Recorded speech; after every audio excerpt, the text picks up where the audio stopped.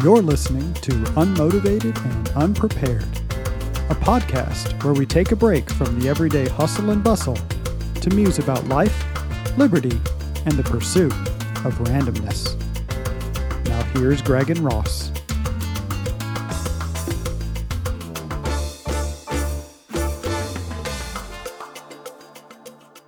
What's up, everybody? Welcome to episode number 10 of Unmotivated and Unprepared. I'm Ross. And I'm Greg. And it's been a while, Greg. It's been, man, we've been promising London Part 2. We got people on the edge of their seats. And if they listened to Part 1, they learned, I guess, one of two things, Greg. Either you're loud or I'm quiet. But I think the correct answer is yes. Yeah. Yes, absolutely. Yes. 100%. So now that we're back to being in our own hovels, I think we can try to adjust the audio as best possible for the optimal listening experience for our listeners who've managed to hang on to get us into double digits. So I think today we're going to continue with our London exploits, because when we recorded it, we still had quite a few things to do. And I think we'll go through the punch list. I think we did promise people that we would talk about who Gage Pineapple was. So we'll cover Gage Pineapple here in a little bit. If, the mysterious, feel like we'll have to have a whole nother podcast on that one. So gather clues. But one of the things, we all had our things, right? Because we went, you, me, and my wife all met up there, and we each had our one thing that we really wanted to do. And I'll start with the most important one, which would be my wife's thing that she wanted to do, which was she wanted to do like English tea. She wanted to go to tea. And so you fortunately, and when I tell this story, everybody said, man, what I learned from this is travel with Greg. That's what everybody says, right? So you happen to have a reciprocal membership to a fancy club. What was it? The National Liberals Club? Yeah, the National Liberals Club, right? Yep. Yeah. So how did you stumble upon like this like when we said we want to get tea, like what is the Greg methodology for finding a place for tea in London? Well, whenever I travel now, I try to look. So you join a club, you join the membership of a private social club. So that's it, whether it's a country club or a business club or whatever it is. And I think you're remiss if you don't think that, hey, they have reciprocal memberships. Let's make sure that I check that out. If we're going somewhere, let me check to see what clubs I have access to. Whether you're planning on using them or not, just to know that you have access to that club is something you can use. So I knew we were going to London, and I looked at the different options that we had. There was 4 potential clubs we could have visited. The one that had an afternoon tea that they had in the menu that was well regarded was the National Liberals Club, which also happened to be Winston Churchill's club when Winston Churchill was alive. Yeah, and that's not intimidating when you walk in, you see a big painting of people, and then you say, oh, well, here's Winston Churchill membership. Oh, okay, sweet. Yeah, giant painting in the foyer, right? Yeah. And it was very hyper formal. Americans don't really have clubs like this, I don't think. I mean, maybe New York does, but most places, they're not as... I mean, I felt like we went back in time to the time of Phineas Fogg and Around the World in 80 Days, or Phileas Fogg and Around the World. I think it's Phineas Fogg and Around the World in 80 Days. You felt like that. You felt like there was a smoking room where guys were sitting around smoking cigars, reading the newspaper, and talking about today's events.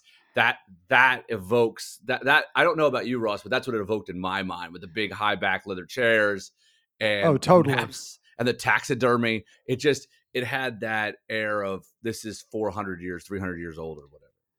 Yeah, I think when I reflect on a lot of our travels, I had many moments of I feel out of place, and I think that was definitely an I feel out of place. I mean, setting the stage, right? Like, one, I had to wear, a sport coat, which, unlike you, who we will at one point talk about fashion and, playing dress up in sense, I'm like, I had to go buy one for this trip because I didn't have one that fit me like well. It's just like kind of draped over me all my other ones, it's like a sheet. So one, we roll into this place and like for those listening, like Greg's got all of his stuff ready and talks to the gentleman at the front, and the dude like pulls out this old dusty book, from off the shelf to confirm the reciprocal membership, and like dust on it, kind of wipes it off. I'll do a little ASMR, kind of blows on it, to kind of get all the dust off. And oh, yep, there it is. Okay, yeah, you can come in like step number one, unlocked door number one, to get into this fancy place. But yeah, you're right. It was very, very opulent, but very old school, very, very old school. So feeling out of place yet. Yes. But I think what was cool about it was, to your point, going there, seeing things happening, but then also sitting out on the balcony, having delicious tea, which I'm not a big tea drinker. So that's something different for me.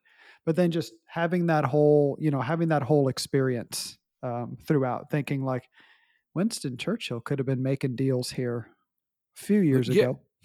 What I found interesting is, and I need to remind myself to remind my club about this. The interesting part was no one had us on a reservation. They just had, yep, you're part of that club. I had a letter that said very officially that we came. You didn't send a telegram. You didn't send a telegram to him, Greg. I forgot the telegram. So we show up, and we get to the top of the stairs, and we talk to the maitre d' of the little restaurant. So we have tea at 3 p.m. And at this point, you can look in his face. He's like, "Wait, I don't have you on my agenda. I don't have you on my schedule. Let me go check with the chef." He comes back and goes, "No problem. Just let us know where you want to sit, and we'll serve you." And we go and sit down, and there's a lengthy wait between when we actually sit down to when food arrives, and we realize at this point that they had made everything fresh. All the scones and everything had just been made. They were all hot. We realized at this point we had probably put out the chef, but they were not going to lose face with my official letter that said we could be there. Yes, official letter. That's right. Like you could tell he was a bit taken aback, but he managed to quote fit us in, to the busy schedules they had. So, yeah, so it was interesting. I mean, it was a good time. And I think honestly, the fascinating thing you had mentioned this was that they hadn't allowed women into that club until, I wouldn't say a few years ago, but I guess it was a couple decades ago, correct? Right. I think it was a couple decades ago. We read that on the wall that it wasn't a co-ed club for almost its history. Yeah. So that was very interesting to me how like times are changing, but there's still places that are catching up from that standpoint. So yeah, so that was delicious, and we had that, and then before that though, so that was my wife's request, and I think she thoroughly enjoyed it. It was very good. But your request, Greg, which we've talked about before, was you had mentioned over text that you wanted to go talk to your Scotch broker, which I thought you had said stockbroker, and we talked about that in a previous episode about what that was. But we rolled into that place, and once again, like just by happenstance, we go up to the place and we're kind of, confused. I mean, they drive on the opposite side of the road. So we're trying to kind of confused, trying to find which room we're supposed to go to. And everything's kind of locked. Our key cards didn't work in this building, this visitor pass that they gave us. And then some random Brit like walks by, and Greg, of course, is like, "Hey, I'm here for my Scotch tasting." And what did you say? You're looking for, what's his name? Josh. We were looking for Josh. Looking for Josh. And what proceeds to happen, Greg? The dude looks at you, and what does he say? So we walk up to the door. We put our key card in there. It's not working. The guy told us exactly what we should be doing. And he says, this guy stops. He says, "Hey, you should probably go back downstairs and then get access if you have to be in one of these rooms." And he said, "What are you looking for?" I said, "Well, I have an appointment with Cash Trade with my broker." And he goes, "Do you remember his name?" And I said, "Yes, his name is Josh." He goes, "Well, I'm Josh." And you could see on his face that he was like, wait, did I have an appointment today? And he's starting to, the gears are starting to work in his mind. And he's like, oh, wait, yes, you have tea at 3:00. Yes, I remember our conversations. Yes, okay. And it was a lot of apologies, so many apologies of that he didn't have us in, what do you say, his diary. We weren't in his diary. And to translate for those listening, diary equals Outlook calendar still. Outlook calendar. Yeah. And we walk in, and the face of his colleagues, realizing that he had no idea that he had us as an appointment and we're clients from America, they definitely were what they say, taking the piss. They were definitely making fun of him. Yes, they totally were. Yeah, and I could hear in his head going like, "Damn it, Susan, why didn't you schedule this?" But yeah, he didn't have a Susan to schedule it, right? Or a Pete, like there was nobody there scheduling it. And we saw him pull up his calendar. He was wide open that day. So he had nothing. Poor dude thought he was just going to have a day of researching different barrels of scotch. And then like all of a sudden the Americans roll in. And it's not just Greg. He's got two other folks in tow too. So now he's like, oh man, this could be like a big deal making day. And I had no clue. So it was a interesting start, right? So then we get shuffled into the room, right, Greg? And was this what you were expecting for the experience? I had no idea. I thought we were going to so I bought my first cask from this company sight unseen. I never even tasted it. I knew what I wanted to buy. I knew what scotch I wanted to purchase. And I did what I always tend to do when I buy things is just, I already have done all the research. You don't have to sell me. I'm already here to show you. I have money. I want to purchase this thing. And so it wasn't one of these deals, but this time around, I didn't know what to buy the second time. And being in person, he actually laid out several bottles of scotch for us to try. And we'll talk about that experience in just a second. But you're right. I had no idea what actually is supposed to look like when you purchase a cask of whiskey. So, yeah. So he lays these out, and he finds out that Greg is a whiskey connoisseur. He loves his scotch. My wife had some bad experiences years ago where she's like, I don't really like whiskey. And then you had Ross, who's like, I don't like the taste of alcohol. So I'm sure this guy's thinking in his head like, well, I hope this Ross guy is loaded with money because I'm not going to give him good scotch.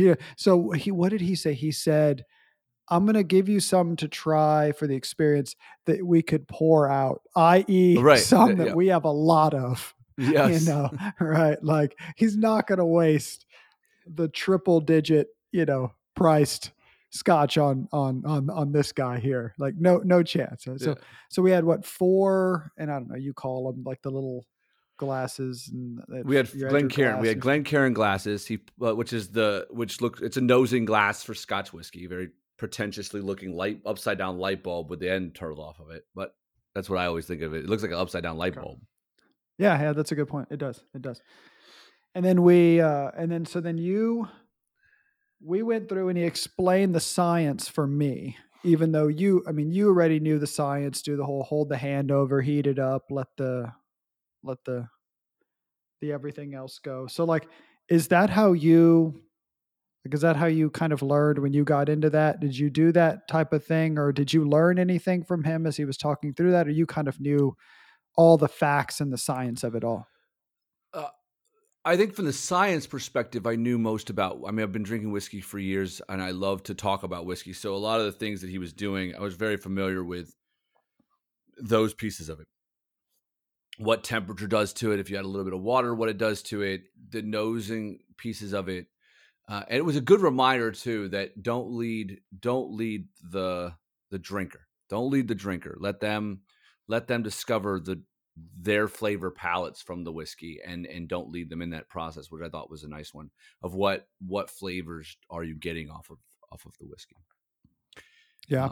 But from the science perspective, I didn't, but I learned a lot about different unique things that distillers do. And I always knew they do fun things, but there was a plenty to learn there with the scotches that we got into, which is ones that you think of as being unpeated or ones that do not have a strong smoke to them.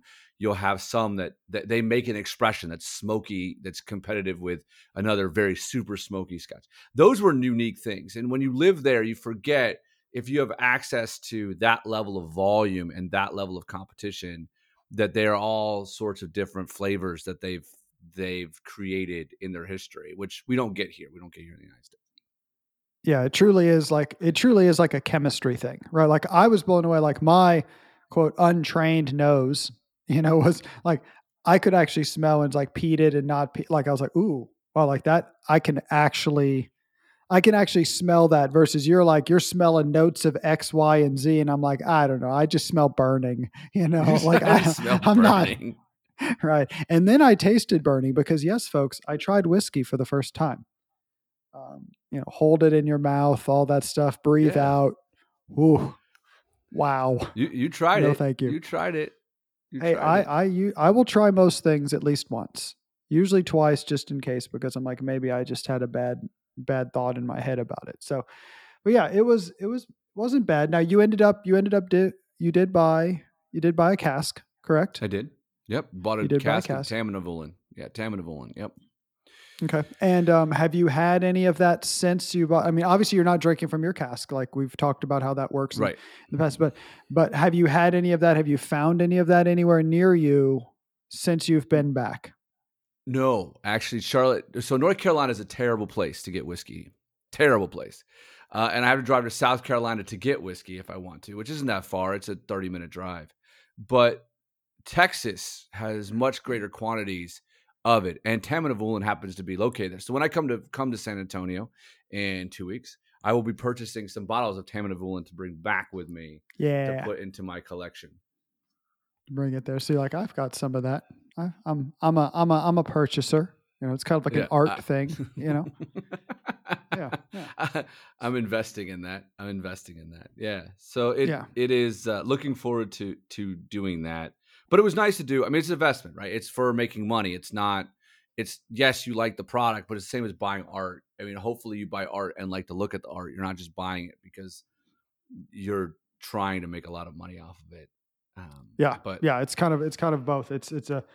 There's icing on the cake with some of it, right? You appreciate it, you appreciate what it is, and if you can make some money on it, great. But it's really more of being part of that, continuing that industry and that market because you're a part of it. You appreciate it. Yeah. That's right. Yeah. So then we were, so after that we were thoroughly sauced. No, I'm just kidding. When we got to the thoroughly sauced, they don't. By the way, that's the misconception. Americans like distilleries, they tend to pour you a lot. They tend to pour you heavy pours, and so you tend to get. Mm-hmm. I mean, because I think a lot of times Americans, that's what they do.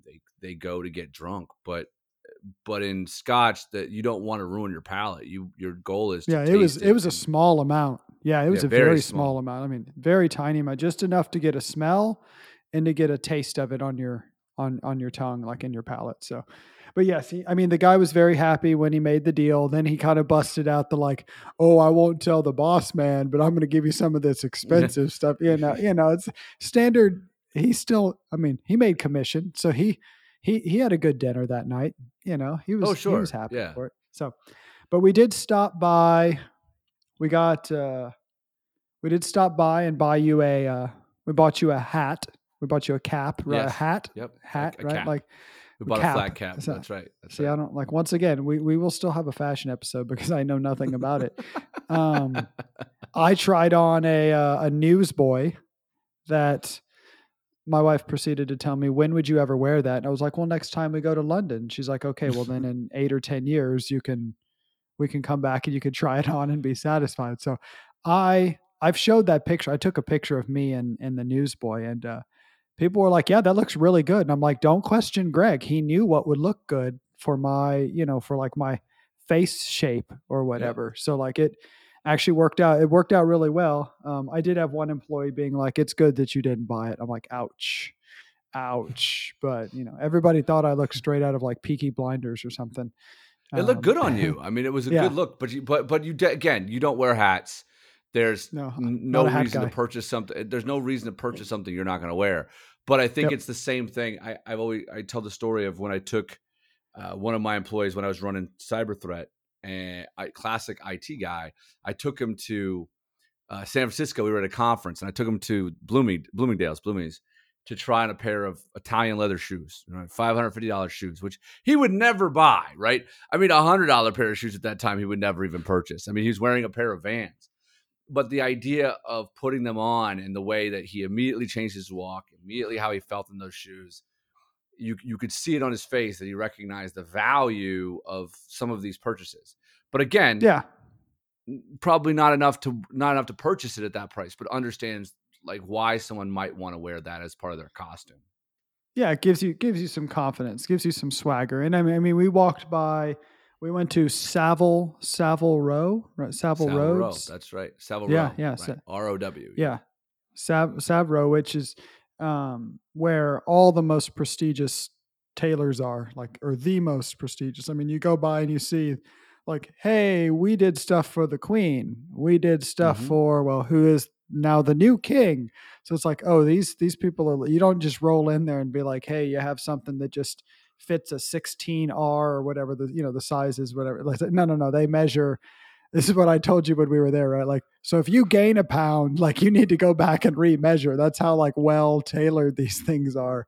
But it was interesting to just even window shop and see the to use the word again, the opulence, the extravagance of all of it. So it was very good. It was fun. And then, man, that was a day. That was after I'm glad we had a,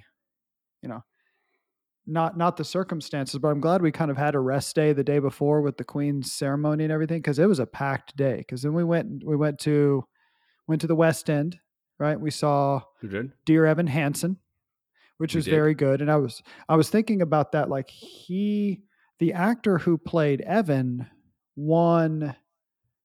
What award did he win? He won He like won the the Olivier. British. He won the Olivier Award. Yeah. So kind of not quite the equivalent of an American Tony, but like it's a very prestigious, a prestigious acting award. And I was thinking about, it's like, I don't ever think I've never seen an original Broadway run of a show in New York. I've seen the touring shows. I don't think I've ever seen like that caliber of acting of a run. And it was very good, right? It was an emotional show, highly recommended to people. But sadly, one of the things I remember the most was about 10-15 minutes into the show. Greg knows where I'm going. We're sitting there, and like about 2 rows up to our right, there's some people who come in late, and they're walking, and they must have stepped on a guy's foot or something, because this guy just shouts out, "Ow!" and I'm like totally distracted from everything else, thinking in my head, like, one, rude to come in late.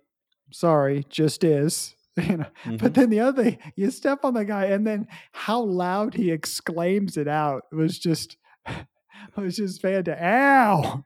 So funny. But like, it was good. It was good. I'm glad we went. But would you do something like that again? Like the whole West End thing? Or is that something that... Yeah. I've done it before. I like the West End. I think there's a difference, right? There's a caliber difference between there's the Broadway shows, which I think is the pinnacle of musicals, right? Just because they can demand what they do. They also pay a lot higher. I mean, we looked it up the other day. They make significantly more money at being a star on a Broadway show than you do at the West. What the West End was, what, $47,000? That's the salary for a lead singer at West End. Dear Evan Hansen, you're going to need another job. Right, basically, exactly. is what they're trying to say, especially in London.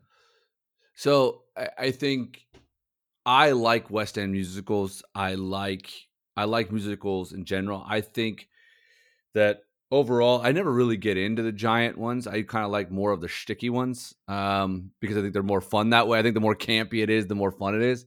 Dear Evan Hansen I think it was fun enough, but it had definitely some awkward moments where I felt too relatable to the character. We are like, oh man, don't do that. Don't lie. Don't. Yeah, Oh don't say man. that. Oh, not to your moms. Yeah. But it tells you how well the writing is if you can have a feeling or an emotion associated to it. Yeah, I definitely do more shows. I love to go to shows, but I am the same person who goes to local musicals. Like I like local theater just as much as I like big productions. I think, but there are people who go to go to productions, especially those people who have the kind of money that it takes, who live in London, who go to West End shows. Every time a new one shows up. I don't think I'm that person. It has to be something special to go to a show of that size, that cost, that. Yeah, yeah, and I think we missed Moulin Rouge. They had just finished, and I didn't realize that the Moulin Rouge one, they redid the songs. There's new songs. I was listening to stuff, and they actually redid to modernize some of the songs, which I actually kind of like the songs. I listened to them on Pick Your Music streaming of choice, but highly recommend going out there and listening to it. They were actually pretty good. They were newer ones. Love the original. I love Moulin Rouge, but like the Broadway ones are actually kind of fun. So I was bummed that run had already ended, because I think that's what we had initially looked at was, hey, let's go to Moulin Rouge. And then once we found out that was ending in like August, we started going down the trail of what are some other ones. So yeah, what fascinates me though, Ross, I was thinking about this when I listened to show tunes, because that's what they are. They're show tunes. It doesn't matter whether it's 100%. Like there's the rock opera songs of Les Mis and Phantom of the Opera, right, which are operatic, right? They're big, huge rock opera songs, bold songs, yeah.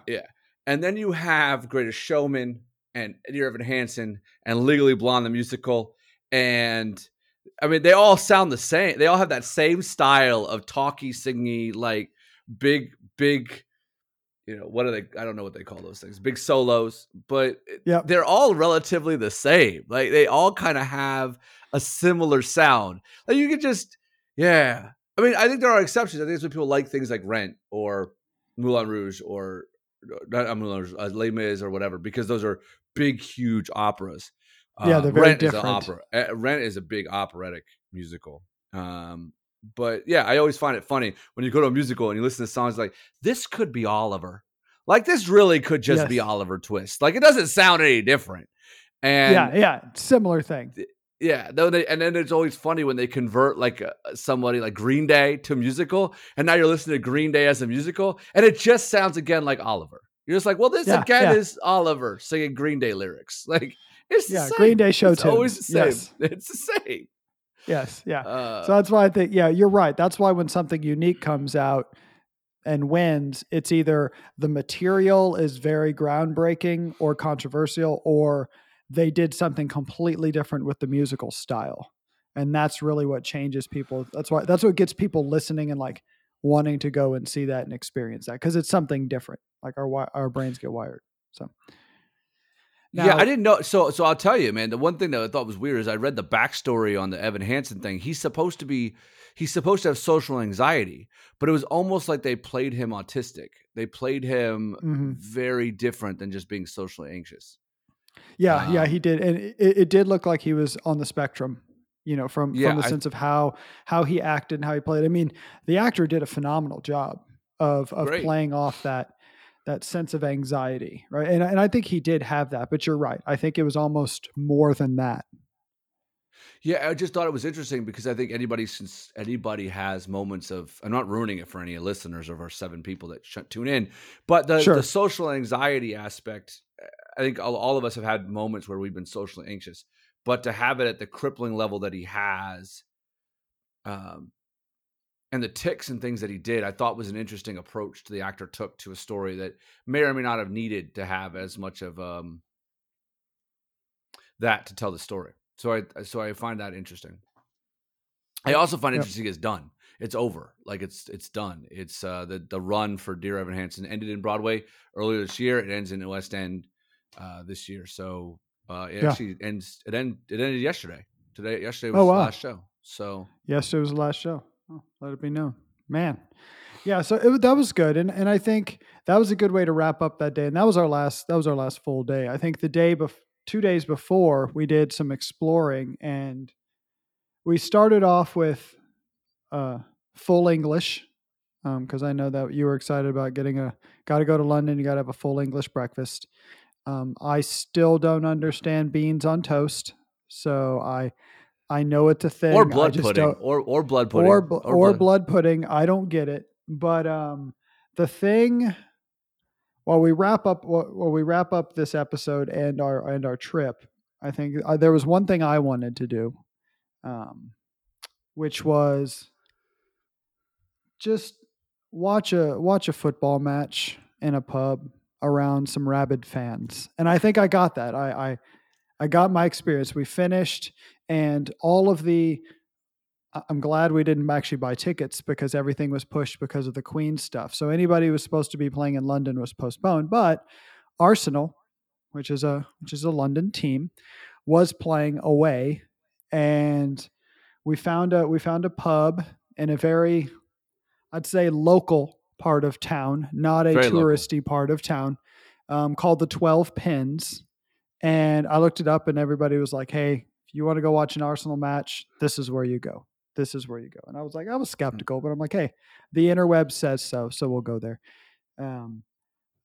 They weren't wrong. The internet was correct in this sense. We walk in, and I think you were the one, Greg, who says, like, you walk in wearing the wrong color in that one, and the lady up front's going to be like, "Sweetie, I'm going to need you to leave for your own safety." Yeah. So walk in, wall to wall, Arsenal shirts. Everybody's wearing red. That's why I had some muted form of red that I was wearing that day, because I knew, like, I wanted to be safe. Weaved around. I couldn't hear. No one could hear me because clearly you've heard the other podcast. My voice is very, very quiet, and in a loud pub, not going to happen. We actually managed to find a little bitty table off in the corner, which was fantastic, kind of out of the way. You could still see. I mean, they had the projector going. The whole pub looked like it was closed because you don't want any light blaring onto the screen. You wanted to be able to see the match. And so we got there. We got there a little late, but right after halftime, 5 minutes into the second half, Arsenal scores, and I mean, it was just like Electric. So loud. Like, it was great. People high-fiving, yelling. I mean, even at the replay, I mean, it was cool. And I was happy. I was like, this is, I think when I wrote about it in my journal, I tagged it as, because I digitally journal like a nerd. I tagged it as very excited. Like, as that was good. That was a lot of fun. I enjoyed it. Y'all had some cider, right? Like, is that what you had? You had some cider. And so it was good times had by all. And I mean, I'm telling you, that match ended, they won, which was a good thing. Mm-hmm. And it was like within 30 seconds, empty. An unassuming pub with like 3 other people in there other than us, totally empty. It was amazing how just swarm in on it, watch it, and then leave. I mean, I'm sure they made like a week's worth of what they normally make in that one match, like is what because just of the amount of people just having drinks and eating and everything else there. But it was a lot of fun. I got to experience it. Definitely a bucket list item for me. So it was fun to experience the energy, because I don't think, like, we love our American football here, but nothing of that level of excitement at all, at least in my opinion. No. That was, without question, it was an intense, and we got there at the half, right? So we got there, and it was still intense. I mean, it was super buzzy. And the beer wasn't expensive. I thought it was interesting. The drinks, the drinks were very local prices, very, very local blue collar prices. Which didn't was, jack them up was, or anything. Yeah. Which was fun. We were definitely the only Americans in that room. 100%. Probably the only foreigners in that room. Yes. And which in my opinion, I would say I picked correctly, because that was kind of what I was going for. So before we wrap up, Greg, who is Gage?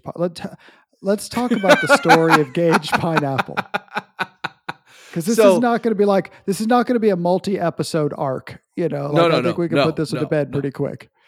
So I still don't know, but in fairness, in the Gage Pineapple thing, so I don't. While I have social media, I don't use social media except from YouTube and I scroll through TikTok, but I wouldn't post any content to it. But I have Facebook and Instagram. I don't use it at all. I think I use Facebook just to find discount codes for concerts, so you can do preseason and buy early. I think that's the only thing. Yeah. So Monica decides at the Harry Potter Museum that she's going to tag me in a Facebook post. And at this point, I get emails associated to Facebook messages tied to Monica's post. Yeah, you've been tagged. Yeah, that's the only time I ever get tagged too. Yeah. Yeah, so now I'm tagged on this thing. And then I look at my phone and I look down and it goes, "You have a new friend, Gage Pineapple." And I went, "Who is Gage Pineapple?" First of all, I know it's not their real name, but if you did choose to name your kid Gage Pineapple, you should be ashamed of yourself. Yeah. And then, even, I mean, you come up with a moniker like that. It's like, what am I going to come up with? You know, I'm so popular. I need a fake name. Gage Pineapple. That works. That works for me. Yeah. Like, what is up with that? Yeah, I have no idea who they are. And then I went and looked, and they're friends with other people that I went to high school with, which I also didn't know that I was associated with on the Facebook because I don't use the Facebook. And yeah, so now I'm on a quest. I'm not really. I've given up. I have no idea who Gage Pineapple is, but forever I want to put that on a shirt, which is who is Gage Pineapple? Who is Gage Pineapple? Like, it's like on a milk carton. Have you seen Gage Pineapple? You know, I think what you should do is go to your Facebook's like high school like page that they always have where they coordinate every 5 years. You know, they come out of the woodwork and say, "Hey, like, we're going to meet up for our high school reunion." And you should be like, that's a thing. Who's Gage Pineapple? Oh yeah, it's totally a thing.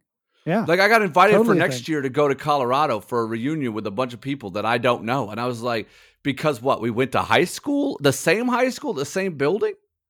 I was like, you know, half of y'all ruined my life because of making fun of me. So like, unless I'm going to flex on you and say like, I have a better job than you, like, why am I showing? I don't want to hang out with y'all. Like, from Romeo and Michelle. Good. Yeah, exactly. Right. Like, I don't need that. So, but yeah, I think that's what you should do. So keep us informed. We'll close off the Gage. See, it wasn't that exciting. We'll close off the Gage Pineapple arc by saying we have no clue.